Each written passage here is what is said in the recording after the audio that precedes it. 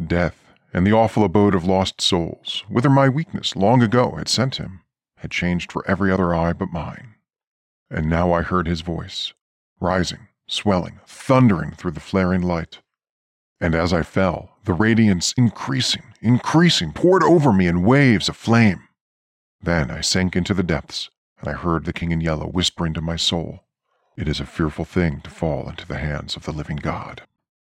All right. Look, if you've been listening to Elder Sign for a while, then you know how much I absolutely love The King in Yellow by Robert W. Chambers. It is going to be a long time, probably never, really, before The Mask is unseated from my list of favorite stories that we've covered. And so I'm very excited to take a minute here at the top of the show to let all of you know about an Indiegogo campaign to adapt the first 4 stories of the cycle into an independent feature film. And in fact, these are the 4 stories that we have covered so far on the show. It's a very cool project. It's very long overdue, and I personally can't wait to see a cinematic adaptation of just the sheer creepiness of the story, The Yellow Sign. So I hope you'll check it out. Hope you'll consider backing the film. You can find it on Indiegogo.com just by searching for The King in Yellow, but you can also much more easily just use the link in the show notes that I've got there for you. So check it out. Back the film. This is going to do a lot of work to bring this really awesome story cycle to much bigger attention, spread the word about Robert W. Chambers, and also it's going to help us usher in the reign of the benevolent monarch, Hildred Castaigne, that much more quickly, and that's a world I think we all want to live in.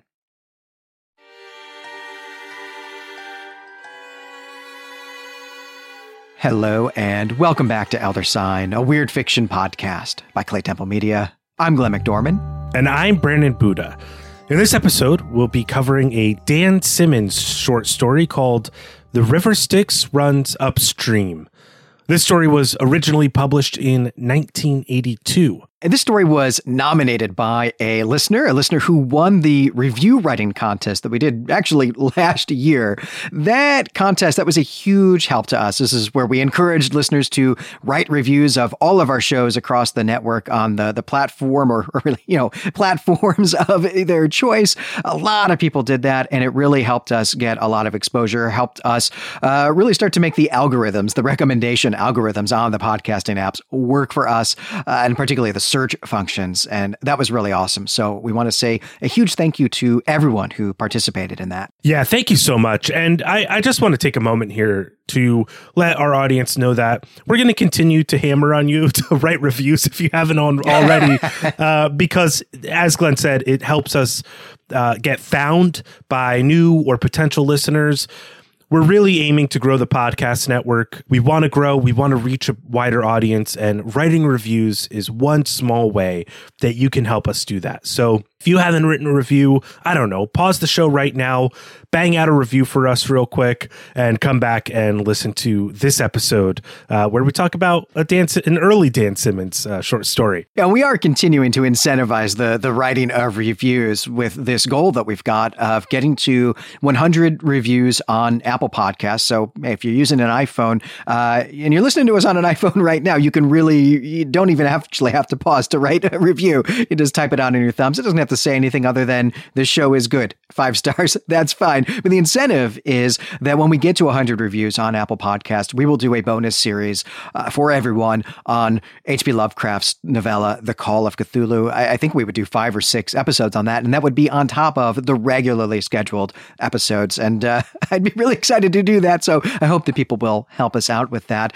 And yeah, let's turn our attention now to this story. Dan Simmons is a really important figure, I think, in the 1980s and the 1990s in speculative fiction, really across genres, both science fiction and supernatural horror, just really a giant in the field in the 1980s and the 1990s. So I was really excited when our listener who won the review writing contest picked this story, his first professional sale, to have us take a look at. And it's a good one. It is really good. I enjoyed it a whole lot. Dan Simmons, many of our listeners know him from, his horror fiction, his speculative fiction, but he also wrote many series, I guess you'd call it, a hard-boiled detective series as well of novels. So he was just writing everything in the 80s and 90s, and just, I don't know, he was probably on one of those 18-month contracts.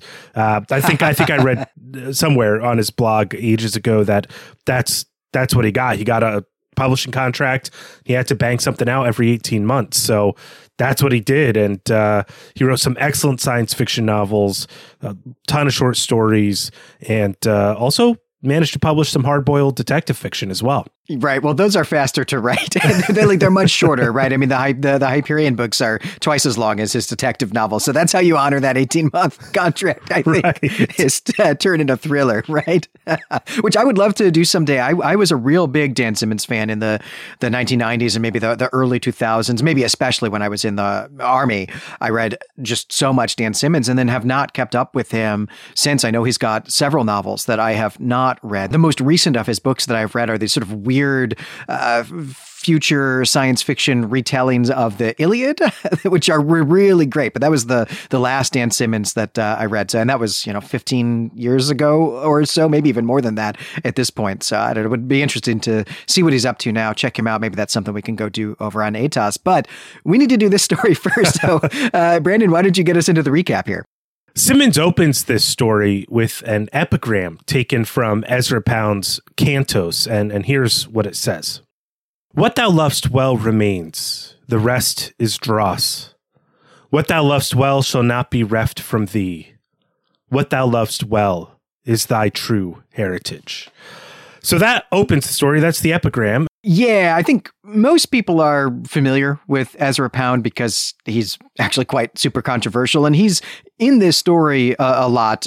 He supplies the epigram here, and then one of the characters in this story is going to, turn out to be a scholar on Ezra Pound. Although the question of how much that actually matters to the story is maybe something we'll take up in the discussion. But Ezra Pound, famous today, I think, largely because he's super controversial. He's really often credited with being one of the instigators of literary modernism.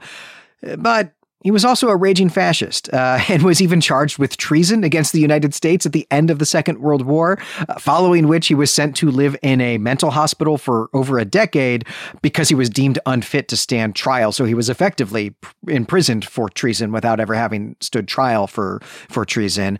And then he eventually was released and went back to live in Italy. That's where he had been active as a fascist, and then died there, I believe. But his poetry is really widely read today. And what these verses are doing here, of course, right, is really just setting us up for the theme of holding on to something you love. So that's what we're going to be wanting to look for in this story. Right. Ezra Pound was also a none too quiet anti-Semite as well, or at least that's kind of how he's thought of today.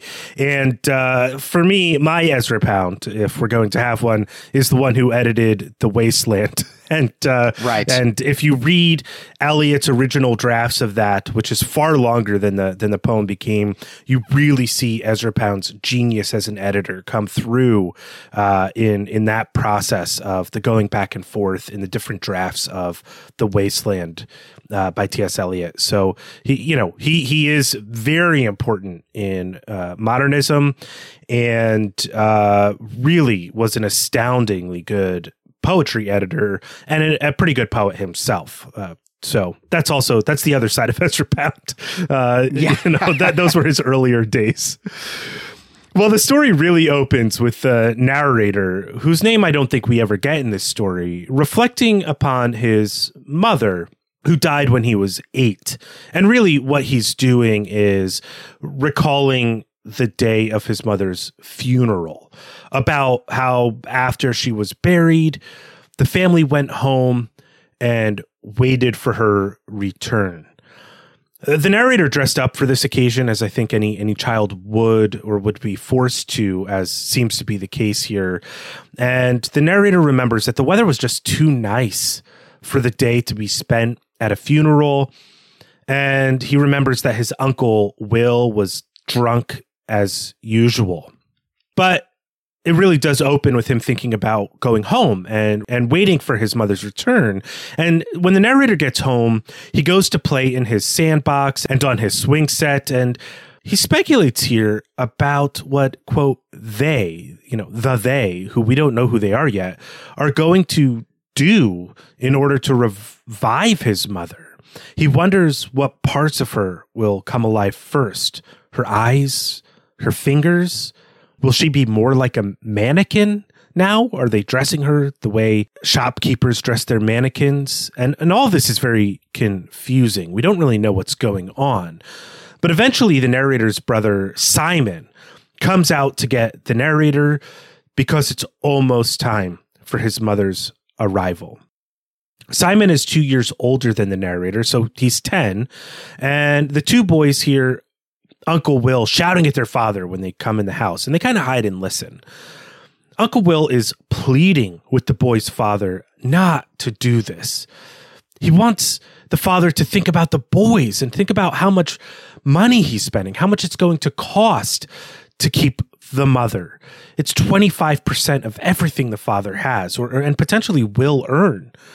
But the father isn't open to hearing any arguments or pleading from Uncle Will. All the father says is, it's done. This is a word of finality. Nothing is going to change the father's mind. So the boys go to the kitchen. They want to stay out of the adults' way. There's also other kind of visitors there, other family members who have come to pay their respects. So the boys have gone to the kitchen, they get a Coke, and then Uncle Will leaves. But the narrator tells us Uncle Will never enters their home again. This opening is awesome. I mean, just some really gorgeous writing. The opening line is, I loved my mother very much. And then just boom, right? That's what the story is going to be about. You called attention to the fact that Simmons is splicing all of these thoughts that the narrator is having about what is happening to his mother right now. We're splicing that into the narrative of what he's actually doing. Those thoughts are all in italics. That's a really nice way to set that aside.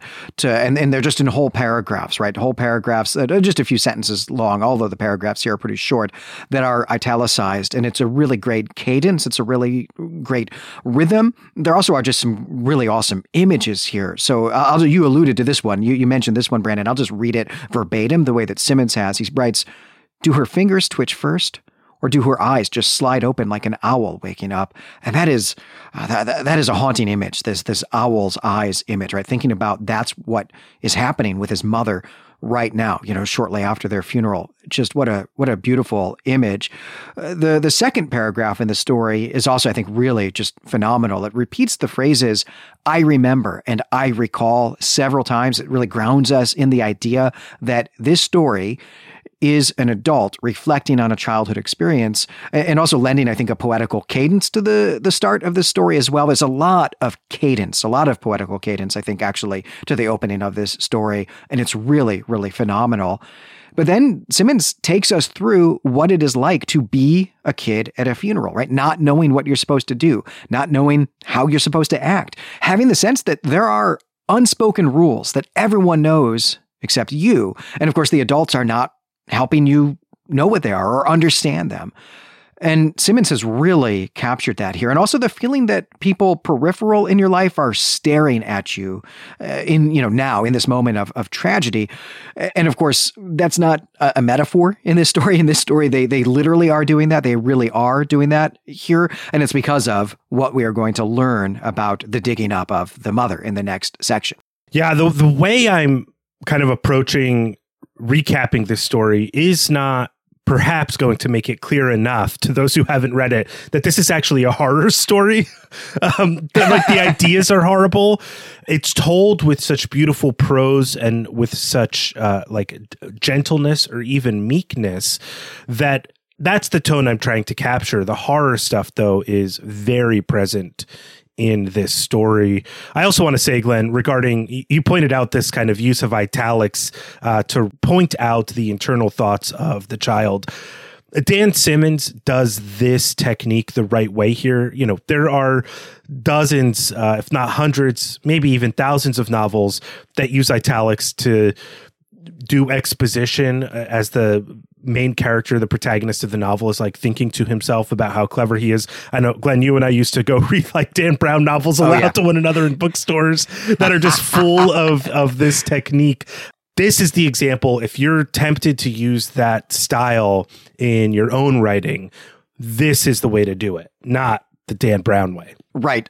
Think, Sophie, think. Grandpere must be trying to tell you something. It's a phrase that you and I have giggled over at the Barnes & Noble in Denver that used to stay open all night because it had a coffee shop, an all-night coffee shop attached to it. I will never forget that line. And it's terrible use of internal italicized monologue that usually is something I just doctrinally say no one should ever do. And so I'm glad you're pointing out that I'm being a bit of a hypocrite here in praising Dan Simmons for doing it. But you're right. Dan Simmons is doing it right. Most of us can't do it right. So I think probably the real writing advice is just don't do it at all, because you're probably not going to do it right. But if you are going to do it, follow this example. Yeah, that's the point I'm trying to make. Well, it's night of the day of the funeral. And we are, as you emphasized, Glenn, here, we are in the recollections of a grown person remembering this event. So that night, and this is where we find out who they are. These are people who are called the Resurrectionists. They bring Mother home. And very few family members are still at the house. Aunt Helen is there, but it's generally just a very emotional moment. The men take the mother from the car, and though the narrator wants to rush out to greet her, Simon holds him back. This refrain of, I loved my mother very much, the narrator loving his mother, really comes through the story, both in the explicit expressions of the narrator, but also moments like these. So Simon holds the narrator back, and the narrator watches his mother walk with a little help from the men to the house. The mother doesn't look waxy as she did when she was being prepared for her burial. Rather, she looks flush and healthy. She is wearing makeup, though, and that's something she never used to do. So this flush and healthy look are maybe just the result of the makeup. The father cries when he sees her, and he kisses her cheek. And the boys come up and greet her. Simon is really reticent and shy, but the narrator just dives right in. He hugs her, and he kind of pounces on her, and he kisses her on the lips. And while all this is happening, in the background, the family German Shepherd is just freaking out. They have to put him outside. Once these greetings are over, the father and the Resurrectionists head into the study to have a private conversation. And this is obviously the type of conversation that children love to overhear, just like they listen to the fighting of their father and Uncle Will. The Resurrectionists are trying to lay down some expectations. They say, treat her like she's just had a light stroke or like she just came home from the hospital. In other words, she's fragile. She's not quite herself. Maybe she's lost some of her capabilities. They make sure that the father understands about the tithe, as they call it, the 25% that he has to pay them. I suppose this is monthly. But the father isn't as interested in any of this as the Resurrectionists are, though. He wants to know how long the mother, his wife, will be, undead in an acceptable way. No concrete language, I should say, is really given to us to explain the mother's condition.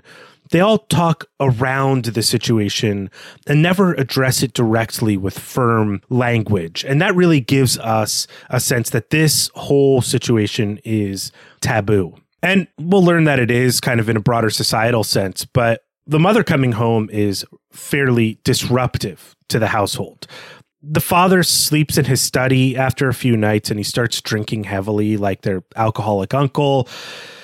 The mother seems to have no real autonomy. She wears what the father tells her and does what he tells her to do.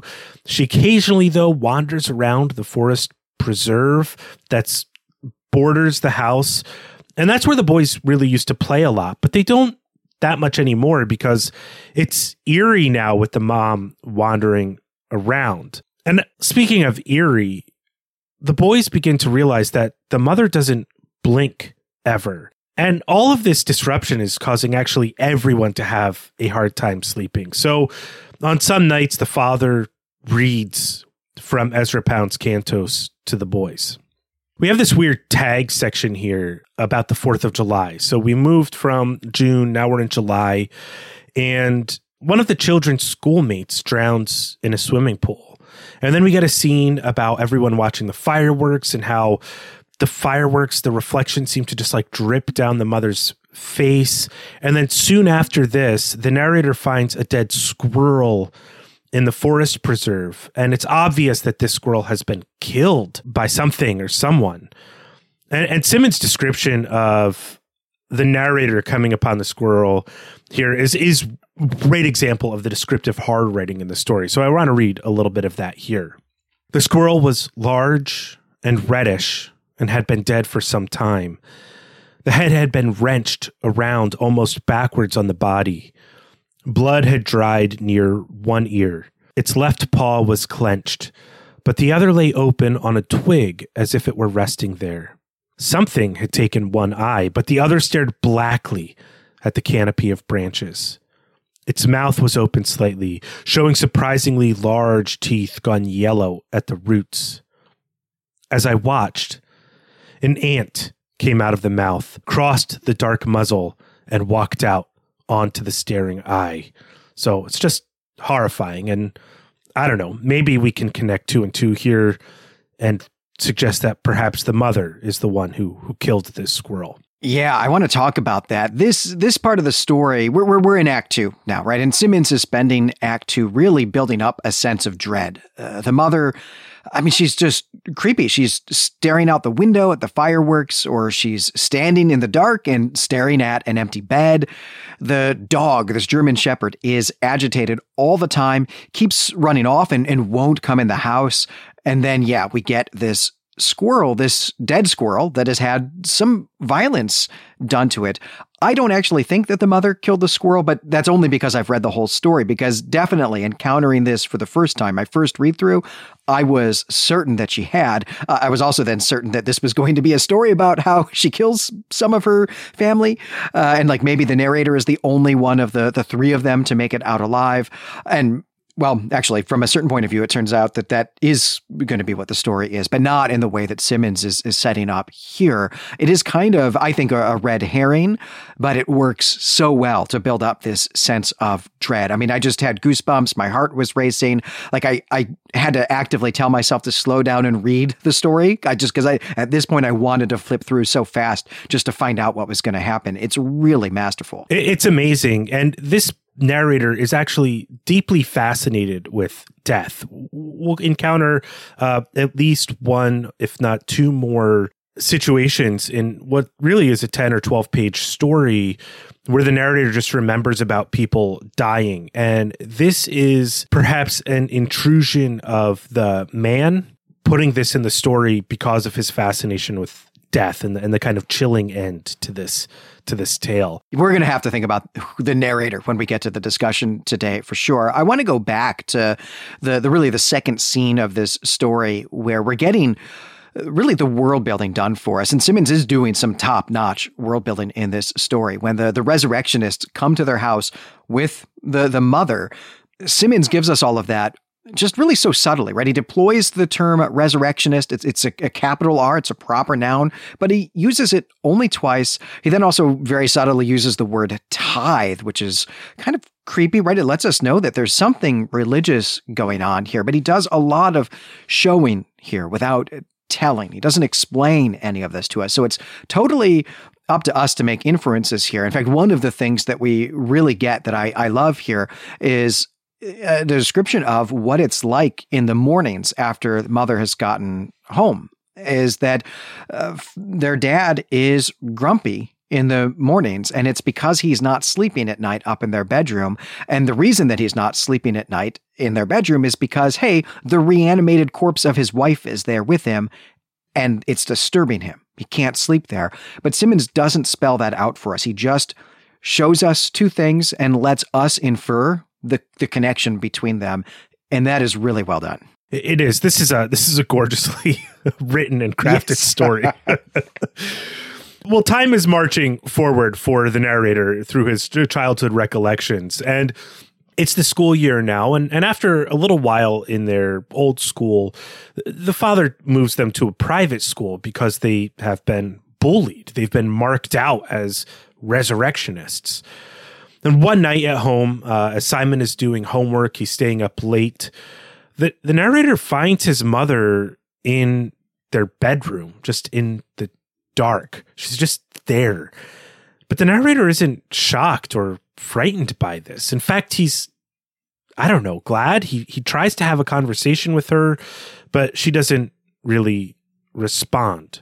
Now it's Thanksgiving, and the father has decided to put the dog down because it turns out that dogs hate living in houses with undead things, basically.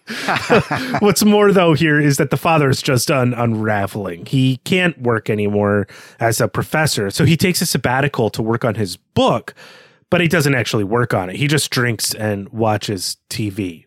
Simon starts having nightmares as well, and around this time, he dreams a recurring dream that he's in bed and he knocks one of his comic books off of his nightstand onto the floor. And when he puts his hand down to grab it, the mother reaches out from under the bed and grabs his wrist and tries to pull Simon into the darkness with her. And this dream gets worse to the point where he sees his mother slide out from under the bed like she's on a mechanic's wheel thing. I don't know what those things are called. I bet the word is actually in the text. But she comes out from under the bed and he sees her face and her mouth. And in her mouth, her teeth have been filed down to sharp points.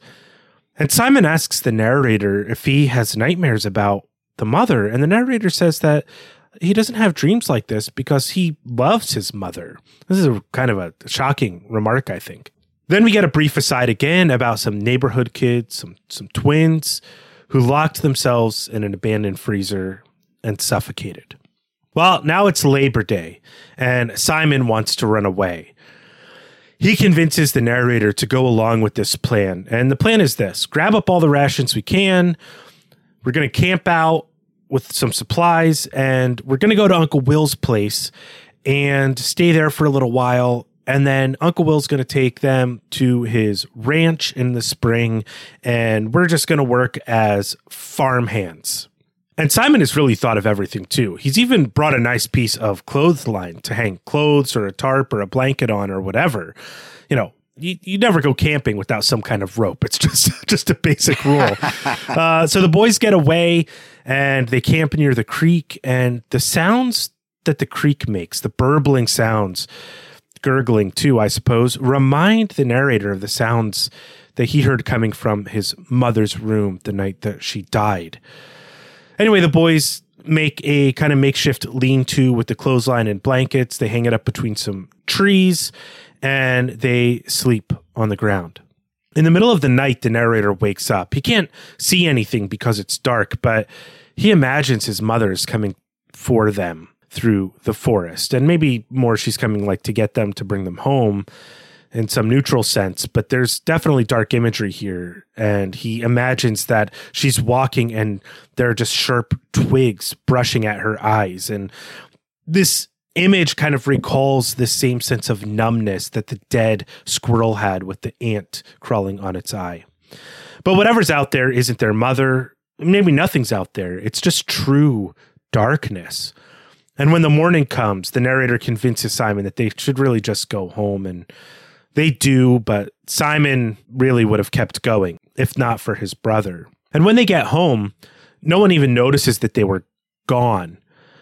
And the narrator goes down to the basement and announces to the darkness, where his mother is now, that they ran away, but they came back, and that it was his idea to come back. Yeah, this scene is really amazing. I mean, it's heartbreaking, the scene, really. Simon clearly wants out at this point, but not just for himself, right? He wants to rescue his brother from what is so obviously a terrible situation, though the narrator doesn't see it that way. I think objectively, this is a terrible situation. Simon sees it that way, and he wants to get not just himself, but his brother out of there as well.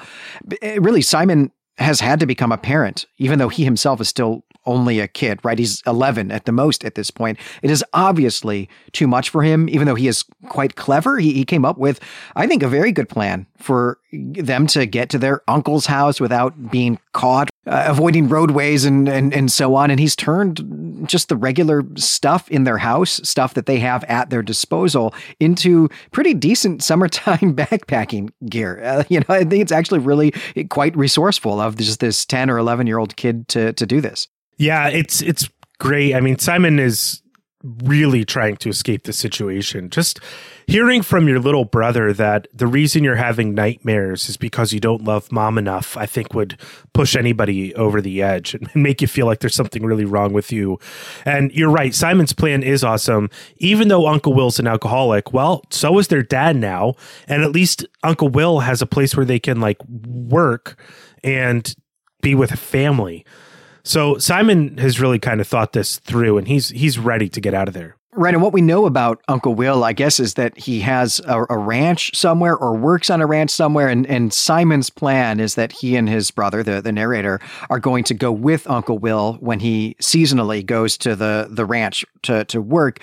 I feel like they're in New Jersey here in this story. So I don't know where this ranch is, but 2 time zones away, I imagine. And so this almost, they were so close. They were, steps away, I think, from the exact plot of Jack London's life here, which, as right. It turns out, that would have been a better ending for this family for sure. I do, before we move on, I just want to pause and admire some of the writing again here. You did a great job of walking us through this passage here, Brandon, about the darkness, but I just want to read it because it is so freaking good. I sat up with my heart pounding. There was nothing to see when I moved my head near the opening, but I knew exactly what was out there. I put my head under my jacket and moved away from the side of the tent. I waited for something to touch me through the blanket. At first, I thought of Mother coming after us, of Mother walking through the forest after us with sharp twigs brushing at her eyes. But it wasn't Mother. The night was cold and heavy around our little tent. It was as black as the eye of that dead squirrel, and it wanted in. For the first time in my life, I understood that the darkness did not end with the morning light. And that's it.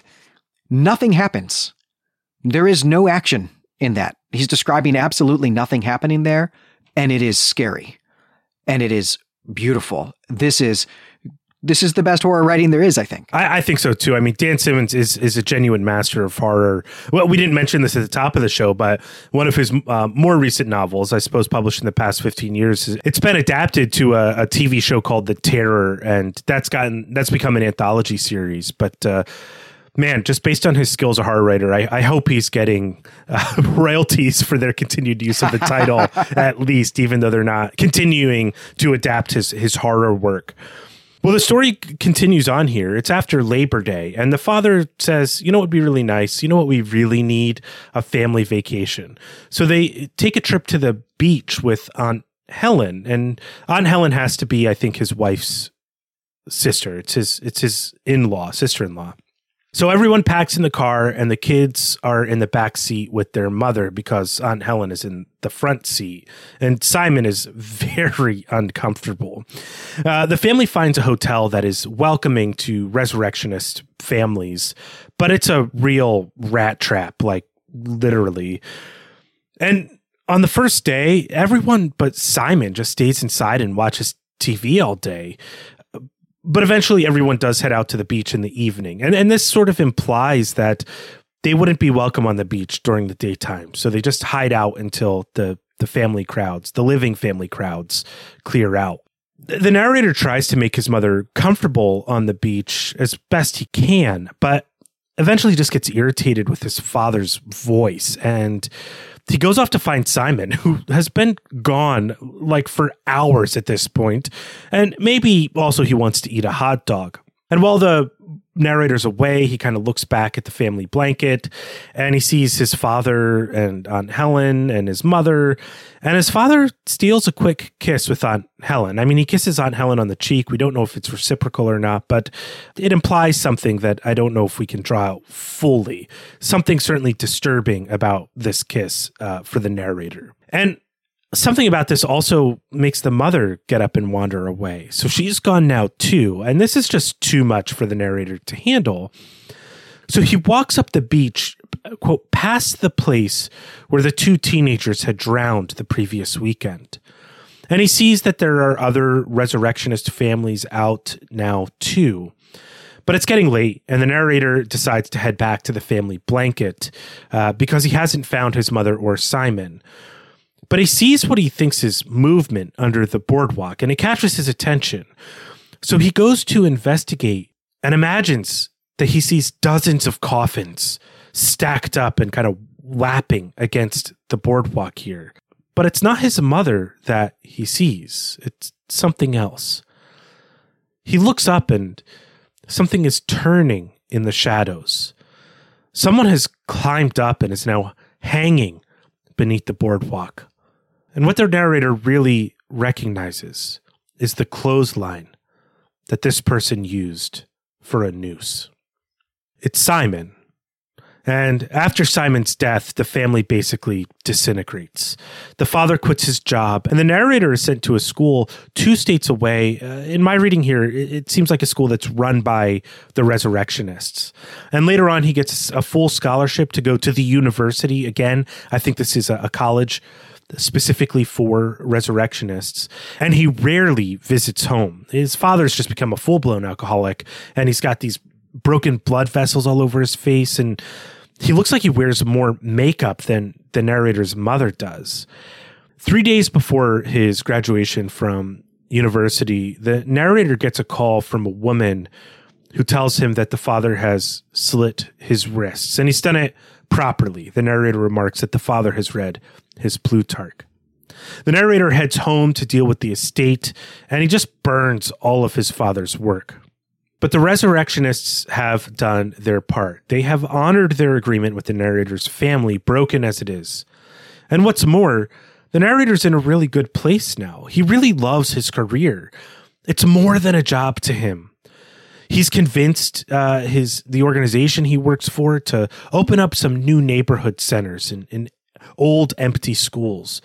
And he's also saved up enough money to buy his old house back. And he's restored it just the way that it was when he was a kid. And once he's done work for the day, he doesn't go and hang out with his workmates and grab a beer. He cleans the steel tables at his job and he heads straight home because his family is there. They're waiting for him. And that's the end of the story. Yeah, wow, this ending is tough. I mean, this was actually a really hard story for me to just close the book on and then like go about the rest of my day as if nothing had happened. And I think that's a real testament to Simmons's writing, that this story felt like it happened to me, and I was genuinely in pain because of it. It's an absolutely heartbreaking story. I mean, the implication here at the end is that Simon's love for his mother and his, need to offer that to other people have given him a career resurrecting dead people. And it's like this resurrectionist movement has had some real impact on society because schools are closing. I mean, there's just a lot to take in here at the end of the story. And it's very dark. It's very strange. And while the narrator is fulfilled and has a fulfilling life, we know as readers that everything is broken and torn and kind of can't be restored. Yeah, all of the questions that I have, I don't have very many. Everything I guess that I want to do in the discussion here is about the world, is to look at the horrific thing that Simmons has invented here, that he's introduced to what is otherwise the real world. And I want us to zoom out from what is just this family story and think about what this means for the wider world. But before we do that, I do want to just think a little bit about the narrator's life and his experience. He is 8 years old when his mother dies, and he essentially stops at that point. That the whole rest of his life, at least the next decade and a half, maybe it's 2.5 decades, he just wants to turn the clock back to 8 years old, to the last time his mother was alive, right? That was the last time that he was healthy and functioning, and he's never been able to move on since then. He has been stuck in that moment. And even though he's got a job, he's got a place in society, all he is trying to do is to essentially have what that life was, and like keep it in a snow globe. And he doesn't know how to move on. That's exactly what he's doing. It's like the Packer House method, which we covered on the Gene Wolfe Literary Podcast. There are elements of this story that also remind me of the Semplica Girl Diaries by George Saunders, which we briefly talked about in our, authors we probably won't cover on the network conversation. But whereas those stories are kind of more satirical or kind of cozy mysteries on some level, at least with the Packer House method has that sort of feel. This is just about Arrested Development. It is about not being able to move forward.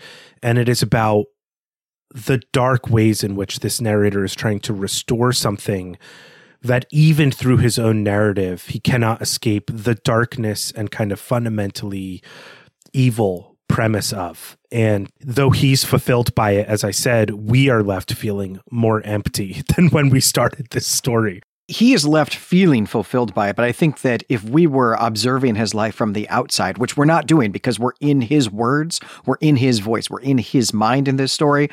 But if this was our neighbor, a friend, someone we knew, we would not think that this was okay, that he was doing well. I don't think at all. I think we would be quite disturbed by him. And the father too, right? This is a story about a man whose wife dies and he can't let her go. And so he brings her back as a zombie to live in their house with their 2 kids. And it means that no one is ever able to grieve. The process of grieving never stops. That's all he's doing is grieving while drunk in the basement, is grieving and grieving and grieving. And the father can't move forward. The narrator can't move forward either, though he really is acting as if this zombie, this reanimated corpse that can't even speak, is actually really his mother. And it's Simon who is the only person in the house who seems to recognize that this is not right, this is not okay, and maybe the only person who wants to move forward tries to by running away. And when he's stymied in that plan, when he can't do it, he moves forward in the only way that he still has any power to do, by taking his own life, which is just, it's just totally heartbreaking, right? This is a family that needed an intervention here from somebody. Aunt Helen obviously not doing it. Uncle Will, I wish that guy had come back.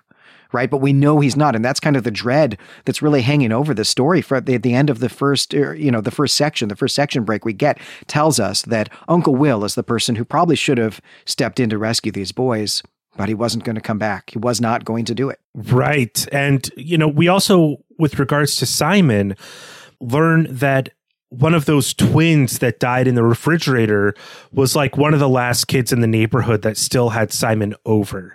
So that other sense of normalcy, that other family that still let their kids play with Simon and be his friend, that's gone from him too. So he's really got no outlets. And what's even more horrifying as we learn what the narrator has done at the end of the story is that he didn't even let Simon go. Not entirely. And that too is really heartbreaking and tragic. The implication, I think, is that he brought Simon and his father back. Yeah, absolutely. That's definitely clear about the father. I do wonder sort of about the timeline of Simon there, because, right, the narrator would still only have been 9 or maybe 10, I guess, at that point, and didn't have 25% of an income to give as a tithe. But maybe on that note, actually, let's talk about the world here. I want to start just with the family, though. Again, maybe we'll use this as kind of our transition point. And the question that I have for you, Brandon, is really just about the setup of this. Do you think that the father understood, right, when he comes to this agreement with the resurrectionist, when he, goes to their community center or calls them up on the phone, or however it is that he contacted them, when he does that, when he contacts them to say, I will pay you 25% of my income forever for you to resurrect my wife. Do you think at that point the father understood that his wife was not really going to be a fully functioning person following this resurrection, or was he tricked in some way? I don't have access to all of the resurrectionist pamphlet materials. They're difficult to come by, but it seems as though he was sold a false bill of goods here. Their description of the mother as having had a light stroke or being feeble from coming home from the hospital really seems to undersell the situation. You use the word zombie, and that's the exact right word. There is a passage in the story that I didn't narrate about the narrator coming home from work and seeing a fatal car accident and seeing all these people, he says, have just surrounded it. And I'm not sure if that's the resurrectionists or the undead, but it seems to me as though the resurrectionists are kind of winning and the undead are kind of roaming the world a little bit. And this is an organization then that is really profiting off of people's grief and willing to take any version of their loved one back, regardless of what it means. And even though there's evidence of how brutal this is for people or how different than advertised these undead people are when they come home, it's not slowing down the growth of this organization. I mean, they're able to build special boarding school and a university and community centers. I mean, they are winning against those who might find the resurrected dead distasteful. Yeah, that's really where I want to go next with thinking about this. Extrapolate out broadly to the rest of society. First, I'll say I think you're absolutely right. I read that as those were undead people who were gathering by that car accident.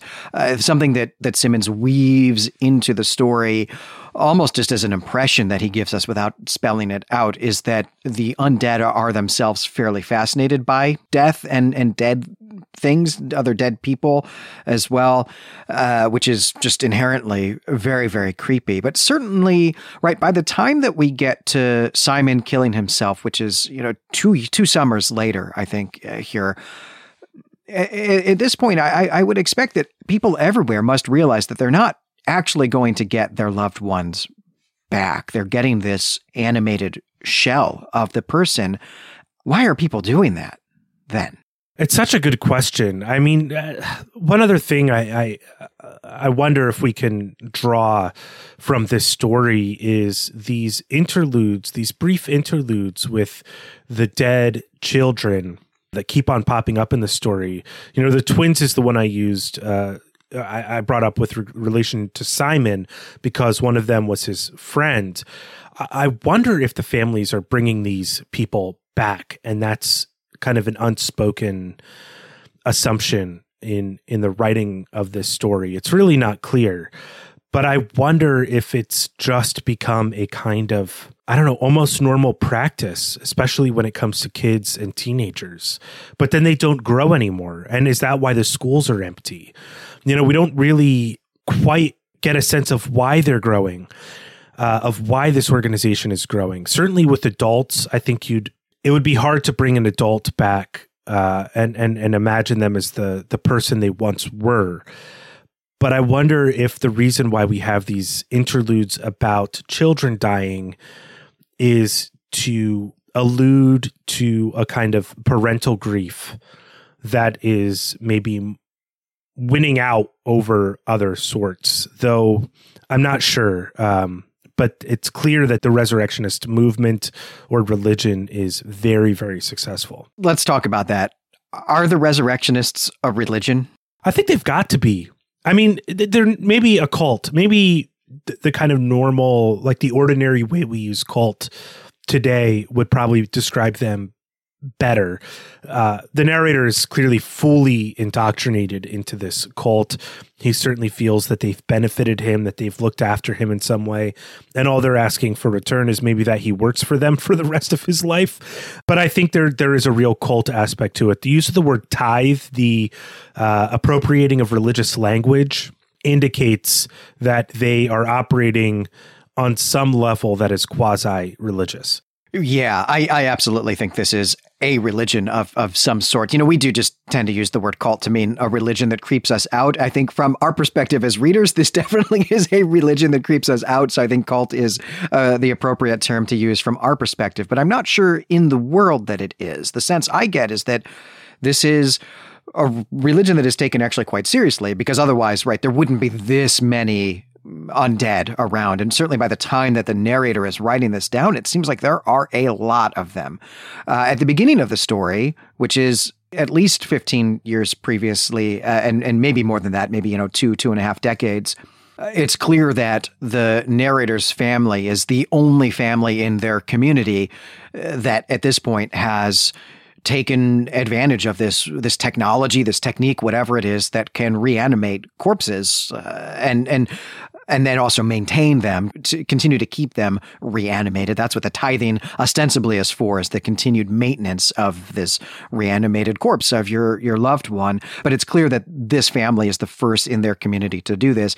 By the end of the story, it's clear that lots of people are doing this. Perhaps not a majority of families have done this yet, but many of them have. They are no longer a small minority of people.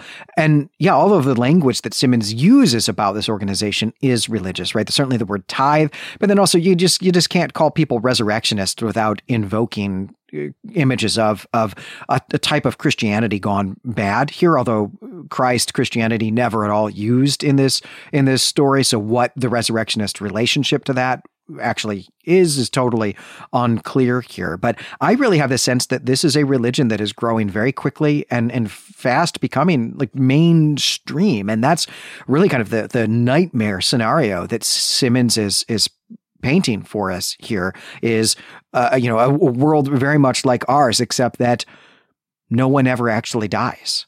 That we're all that when we do die, our loved ones just reanimate our corpses, and the world is becoming crowded with corpses. You can almost imagine that this line of thinking, these resurrectionists, if they do have a relationship to Christianity, are maybe not so different than the kind of Christian Zionist movement that is trying on some levels, to rebuild the Temple of Solomon in Jerusalem and things like that, all in an attempt to help God move the apocalypse along. And this resurrection of the dead is a sign of Christ's return in the apocalyptic literature of the New Testament. And so, you can almost make that same sort of connection, that these are people who are thinking that if they can kind of create the image that this stuff is happening, that they'll be helping the apocalypse along. And ultimately what the Christian apocalypse is for is to create a new heaven and a new earth where we live in the kingdom with God or whatever. So I can almost make that same sort of connection between that type of thinking in certain strains of Christianity that is about helping God achieve the apocalypse. Well, I think that there's a good writing prompt there, right? I mean, let's be clear. This story works super well because it is so tightly focused on this one family and is told from the perspective of an 8-year-old child. That's really why this story works so well. It's why it functions as horror rather actually than a type of dystopic science fiction. And it is what makes it so emotional, right? So full of pathos. But there is this world out here that I think is really, really interesting. And I would encourage the writers in our audience, there are a lot of you out there, to take this as a writing prompt. I mean, I don't know, Brandon is practically imagining a sermon here, I think, at the Resurrectionist Community Center. And that would be a really great story, really great thing to read. So I would love to encourage people to take this as a writing prompt and expand what this world is. I have a great dream to follow Herman Melville in his ability to weave sermons into pieces of literature. It's certainly a literary form I have not mastered yet. Yeah, well, there is definitely not enough of it. I agree with that. All right. Well, if we are, I think if we are dreaming of becoming Herman Melville, which, I don't know, that's almost as terrifying as Simon's dream in this story, I think. But I think that is going to do it for this episode. I'm Glenn McDormand. And I'm Brandon Buddha. You can find us and our other creative projects, as always, at claytemplemedia.com. I want to thank the person who nominated this story, who won our review writing competition for, one, taking the time to write those reviews, and then also nominating such an excellent story for us to cover. Yeah, wow. I mean, this is an awesome story. It really took over my week. It was hard to get outside of this story, but in a really good, really powerful way. So I'm really glad that we had an opportunity to read this just tremendously awesome story. And yeah, again, thank you so much for taking the time to write that review. Thank you to everyone who took time to write not just one review. People were writing reviews of all our shows on multiple platforms. We really, really, really appreciate that effort. And if you've not yet written a review, especially one on Apple Podcast, we would love it if you would, because hey, we do have this contest ongoing, right? That is going to get us to cover the Call of Cthulhu, which I'm super eager to do. So, but you are holding that in your hands, dear listeners. So please let us loose to go cover that story. And hey, while you are on the internet, head on over to the Clay Temple forums or stop by our subreddit. Let us know what you thought of The River Styx Runs Upstream. And hey, if you've got some fan fiction, if you've taken us up on that prompt, we would love to read that. So please do share that with us. Next time, we're going to be back with The Sunken Land by Fritz Leiber. Very excited to get our first Fritz Leiber story. Super important person in the development of Sword and Sorcery, and then also therefore D&D and role-playing games in general. That's going to be a lot of fun to do. But until then, we greet you and say farewell.